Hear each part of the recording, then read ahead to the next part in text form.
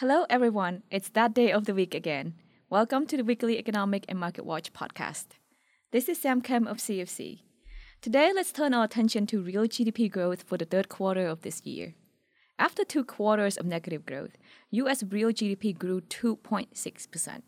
The growth was mostly driven by an improvement in the balance of trade.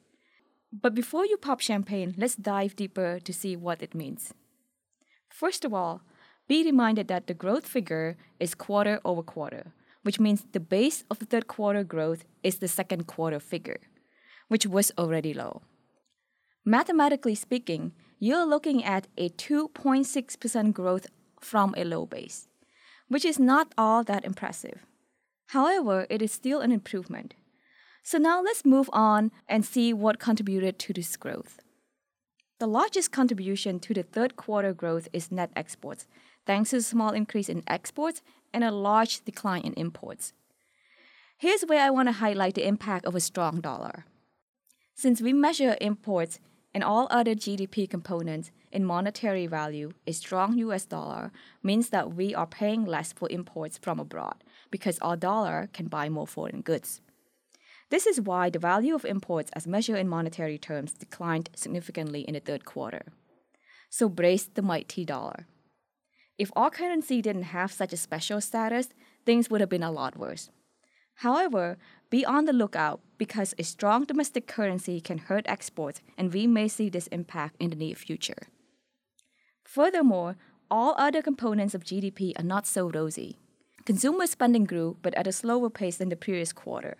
Spending on services slowed down, and spending on goods actually declined as inflation continued to hurt consumers' budget. Private investment continued to fall, with residential investment seeing the largest drop. Government expenditure increased, which added to GDP growth. You see, government expenditure is the controversial component of GDP because its increase boosts GDP growth. However, with the current debt level and high interest rates, we know we will pay a high price for that boost. At this point, if you think that the return to a positive growth rate means the worst is over, you are mistaken. Inflation will continue to hurt consumers, and monetary tightening will continue as a response. The thing about monetary policy is that it only takes one Federal Reserve meeting to change interest rates, but it takes many months for the economy to feel the pain of the rate hikes.